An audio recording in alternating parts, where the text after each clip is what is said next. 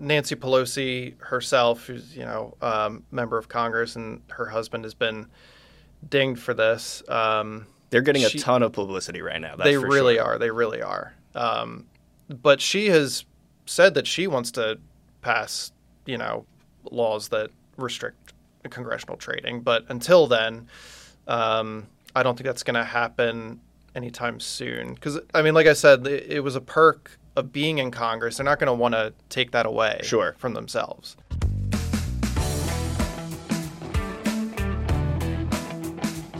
Okay. Everybody, welcome to the Angel Research Podcast. I'm your host, Jason Stutman, and as usual, we are here today to discuss the market's hottest stock stories and investment opportunities.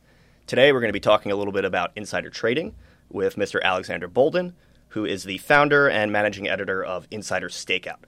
Insider Stakeout is an investment advisory that tracks the trading activity of the so-called smart money out there. Now, that's not to say that these people are necessarily smarter than you and I, but let's face it, they have access to information that us retail investors are not necessarily privy to. So as a result, these people tend to outperform the market, which is why Alex keeps tabs on them. His strategy has done very well this year. The S&P 500 is down about 17% year to date, last that I checked, and I'm looking at the last 10 trades that Alex has made. 8 of them are winners. So some things that we're going to talk about today, exactly what insider trading is, exactly what Alex's strategy entails, the exact kinds of people that he is tracking, and maybe we're even going to get into some specific insider trading activity that Alex is seeing right now. Yep. Quick disclaimer, nothing that we say here today is personal or financial advice. We can give you the tools and the insights that you need to make great investment decisions, but we can't make those decisions for you. So, also, please like and subscribe and comment, give us some love. With all that out of the way, Alex, welcome to the show. How are you doing today? Good. Thanks for having me. Excited to be here. It's good to have you here. Usually we start off with just a little bit of quick background. So maybe you can tell us a little bit about yourself, and more importantly, give us a rundown of what Insider Stakeout is and maybe how you came up with the idea. Yeah, sure. So in terms of investing, I've been in the markets for 20 years, started investing when I was a teenager. And then I bought my first single stock, and that was pretty much what did it for me. Got me hooked. It was GameStop. I bought it at like $2. And that was before the meme stock kind of revolution. So I felt felt good about myself for getting in on that. A little bit ahead of the curve there? Yeah, a little bit ahead of the curve. And then, I started getting interested in insider trading with like the Martha Stewarts, the Bernie Madoffs, the white-collar crimes. Started getting interested in that. And then I realized that Congress, up until recently, could trade on material, non-public information. Up until recently, that was a perk of being in Congress. So it kind of piqued my interest, and I started seeing all the news stories about how all these insiders were making money. So I figured, hey, why not build a system that tracks the insiders and see how it does? Sure. So maybe we could kind of step back a bit and just kind of define what we're talking about when we say insider trading. Because I think when most people hear insider trading, they immediately think that it's illegal. Like, I know what you're doing is perfectly legal because you're just tracking what these insiders are doing. But right. Maybe you can kind of, help us define what you're talking about when you say insider trading and the different kinds of insider trading. Yeah, sure.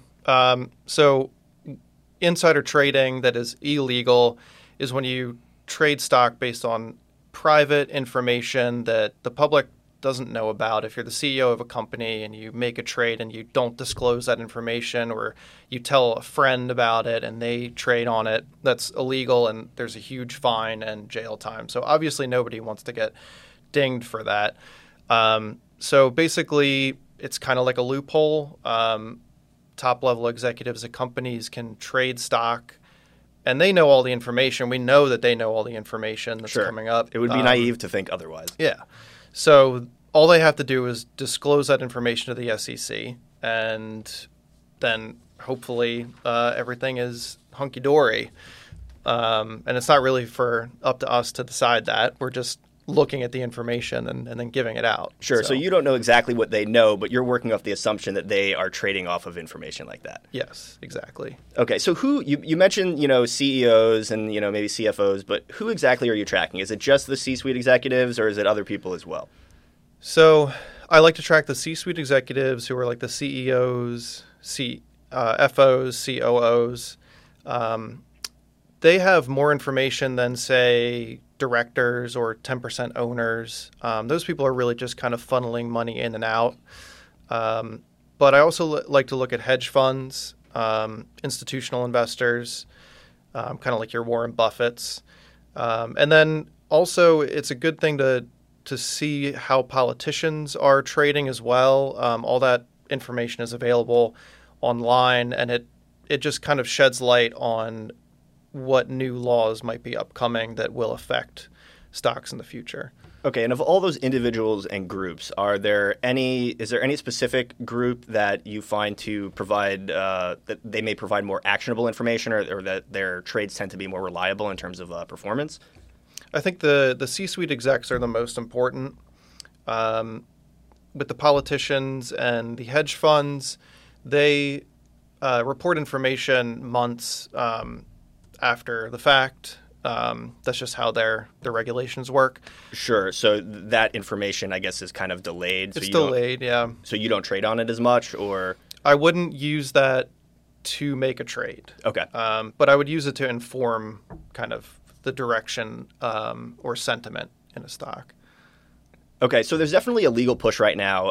Speaking of the politicians making trades, or at least there recently was a push to basically ban them from trading, because a lot of times they'll have knowledge of a major bill that's going to pass. It can impact entire industries.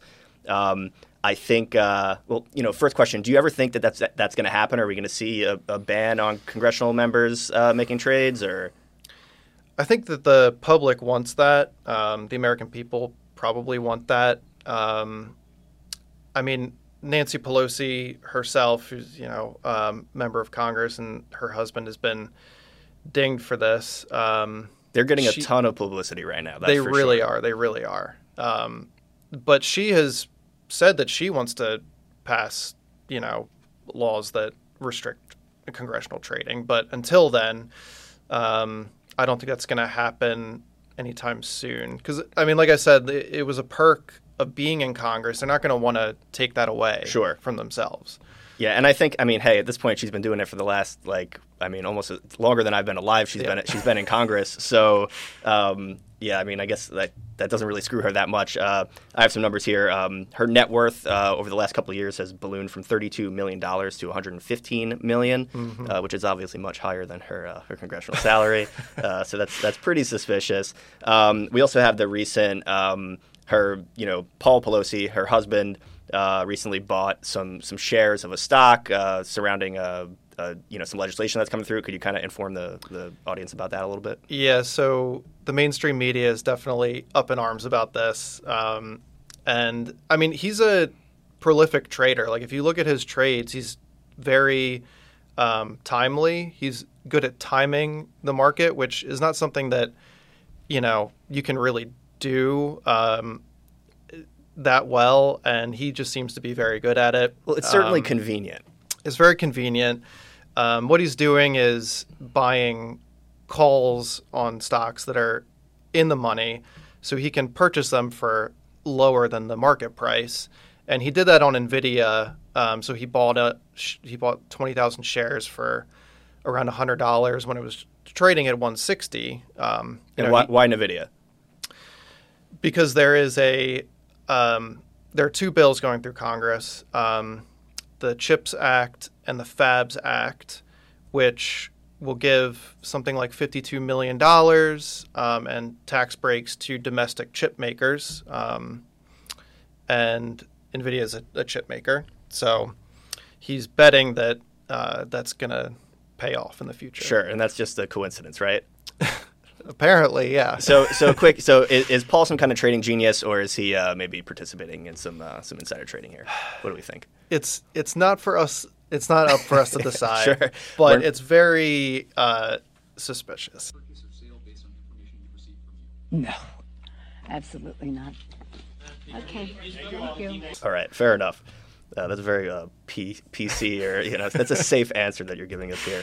And it's not just Congress either who's participating in a lot of this. I pulled this headline yesterday. I thought it was pretty interesting. Former Apple exec tasked with enforcing insider trading rules admits to insider trading. That was from 9 to 5 Mac, which that's the irony there is pretty crazy. So look, there's a lot of inside trades happening all the time. I was in preparing for this podcast, I was looking at the list, and there's dozens that are coming in every day. So obviously you're doing a lot more than just copying every single trade. It's not that simple.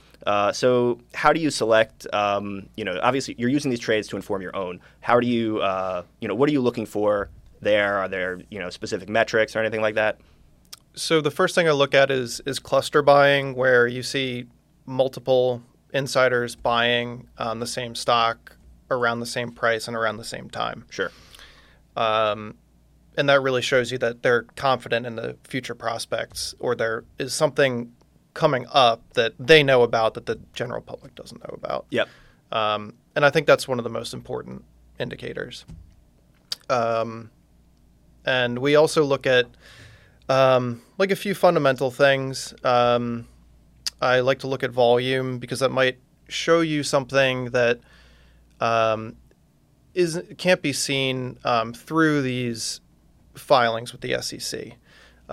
You might have, them. We kind of call it the family and friends indicator, where other people who know about it are now buying in, and it's now becoming a trend, and you see the volume spike, and hopefully that trade goes in your favor at that point. Okay, so you were mentioning, C-suite executives maybe, knowing that something was going to go down. I know you recently made a trade on an EV maker. That the timing of that insider buying and then an announcement that came out was very suspicious, and I think it kind of speaks to the how your strategy works. Maybe you can give us a little bit of detail on that. Yeah. I don't want to give away the name of the company because we actually bought it again because I do like it so much. But sure, you have paying subscribers, and you don't want to give away the information. It wouldn't be fair to them. Yes. Okay. So I found in last November the CEO of a EV maker, and it's a penny stock. They bought. I'm not sure the exact number. He bought a shit ton of shares. Basically, He did. He bought a large number of shares, and it was just a big number. It was something like 200. It was over $230 million worth of shares. Sure. So that kind of raised alarm bells. And then, months later, we just found out last month that they announced deals with a big supply chain. It's Walmart and the U.S. Army. Yeah. So the stock, skyrocketed. It went up 100%. Just on that news. So yeah. So it's very likely that the guy was aware of this information beforehand. Yes. Obviously, if he had bought it, you said how long ago was it? It was in November. Okay. So yeah, he wasn't aware of the market crash that was coming, but he was probably aware of that information. So yeah. you actually had the benefit of kind of being able to wait that out. You waited out the market crash, and you happened to just kind of purchase these shares like a week or so before. Yes. Was there any volume indication that kind of sparked that trade for you? Because, I know you use a combination of these factors. So another thing I like to look at is it's called the RSI, the Relative Strength Index. Yep. And the market drop was kind of working in our favor at this point because the RSI measures speed and magnitude of daily stock price movements. Okay. And it can tell you whether a stock is oversold or overbought.